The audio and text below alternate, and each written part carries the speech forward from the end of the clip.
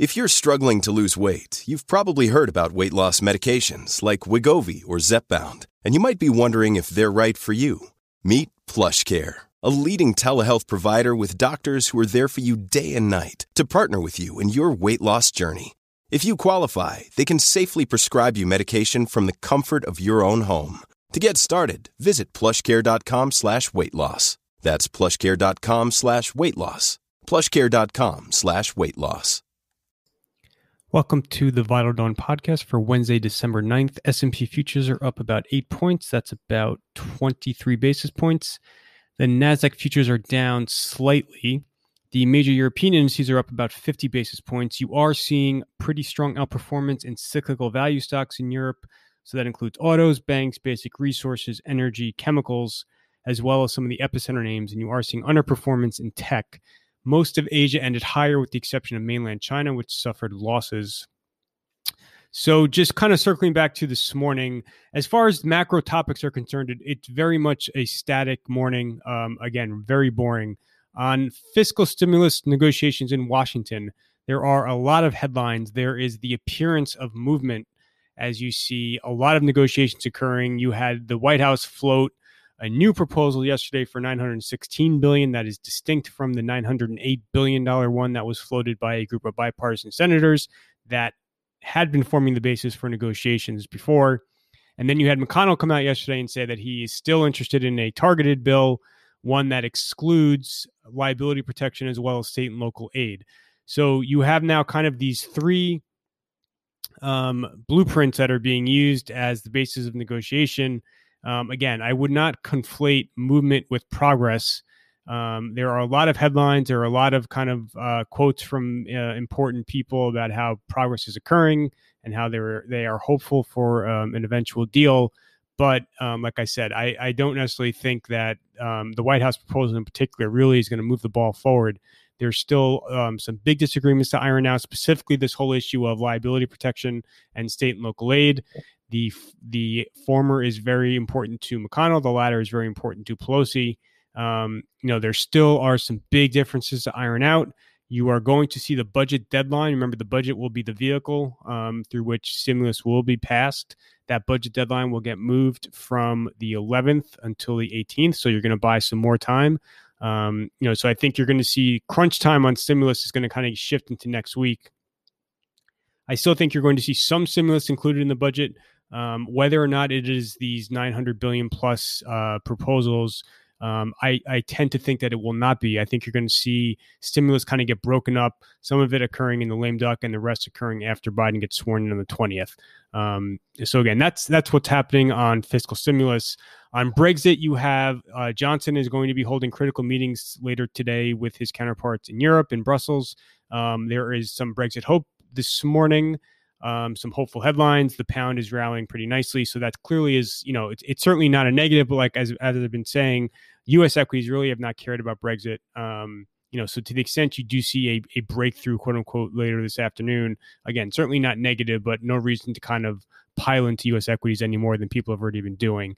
It looks like Germany has struck an agreement with Poland and Hungary on the EU fiscal stimulus fund. So Poland and Hungary had been holdouts on that fund. Again, this is not negative. However, this really should not be a huge deal at all. Europe was prepared to just cut Europe was prepared to cut Poland and Hungary out of the fiscal stimulus fund if they did not agree to it. So it was not as if this was a matter of the fund not happening at all versus happening.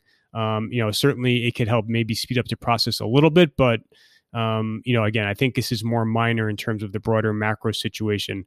The EU leaders are going to be holding a meeting tomorrow and Friday, so you could see a formal announcement about agreeing to that fiscal stimulus fund. But again, similar to Brexit, not really a core topic for U.S. equities. The COVID vaccine situation is unfolding very much in line with expectations. It's similar to stimulus, where you're seeing a ton of headlines. But again, they're really not all that incremental to kind of what people were assuming. You have the FDA advisory committee meeting tomorrow on the Pfizer vaccine. You had a lot of documents published yesterday on that Pfizer vaccine ahead of the meeting from the FDA. You are probably going to see emergency use authorization from the FDA for the Pfizer vaccine hit as soon as Friday, nearly guaranteed by Monday morning. So again, that vaccine is occurring. That's going to hit the market. You already saw the UK commence the vaccination process on Tuesday. And you could see the U.S. commence the vaccination process as soon as this weekend. The Moderna meeting for the FDA advisory panel is next week on the 17th. Again, very likely to see EUA get attached to that vaccine within 48 hours after that meeting. So Pfizer, Moderna are moving along as expected. Both of those vaccines will start to get administered in the U.S. before the end of this year.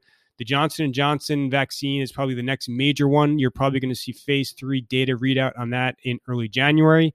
And that will probably follow a similar schedule as well, assuming the data is as strong as what we saw from Pfizer and Moderna. The AstraZeneca vaccine in the U.S. is a little bit more complicated, just given that some of their trials were somewhat controversial with this whole dose and a half. That was a mistake initially, and then they kept it.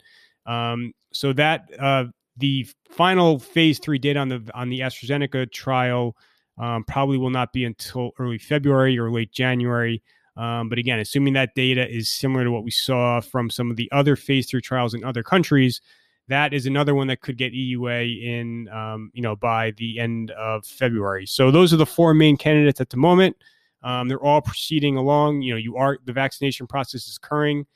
It's still, by March or April timeframe, you could start to see kind of herd immunity forming. And that's really kind of consistent, I think, with what people had been assuming now for the last couple of weeks. So nothing dramatically different on the COVID front. And those are all kind of the major macro topics this morning. You had some economic data out internationally. The Chinese inflation figures on the CPI. You had actual deflation on the CPI in China. And some of the German trade numbers were kind of just, relatively neutral for the most part. The ECB is coming up tomorrow. That to me is the big wild card event of the week. Like I said, I think vaccines are proceeding as expected. I think on U.S. fiscal stimulus, you're really going to be next week that you have the kind of the crunch time for the negotiations ahead of the budget deadline. And then in terms of Europe with Brexit and this EU fiscal fund, again, more minor. So the ECB tomorrow is a big wild card event. You've had huge rallies in European bond markets. You had Portugal 10-year yields yesterday fall below 0% for the first time. Spanish 10-year yields were close to falling below zero. You have a lot of complacency in Eurozone bond markets.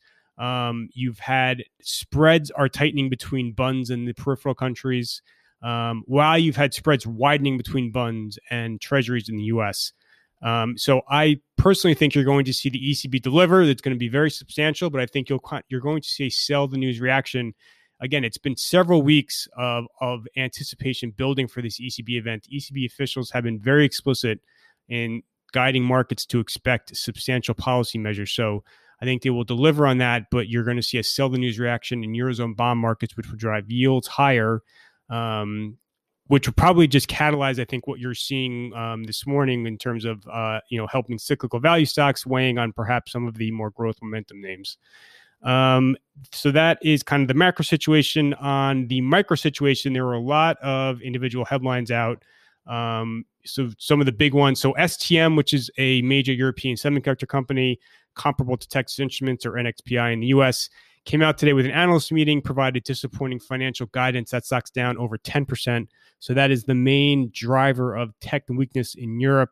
I'd imagine you're going to see that translate over to the US, at least initially, where you're going to see semiconductor stocks definitely get hit, if not the broader tech complex. So that's definitely a name to watch today in the US. Covestro, which is a big European chemicals company, raised their guidance. That's helping some of the chemicals peers in Europe. Obviously, that helps the cyclical value thesis. So that's another area to watch. You have DoorDash and AI, both priced above the high end of their range. So those offerings will be pricing today. It'll be interesting to see how they trade, just given the environment of kind of that's working against tech at the moment, at least this morning. So those are all the major themes and trends. Just for the calendar today, you have some big analyst meetings. So you have STM and Deutsche Bank out already this morning in Europe. Deutsche Bank actually had positive news, STM negative news, as I just went over. You have Lowe's and Starbucks, which have analyst meetings in the U.S. today. You have some earnings, including Adobe, after the close. And then obviously people will be watching for any updates from Washington on stimulus and Europe on Brexit. And that is essentially everything for today. Thank you for listening.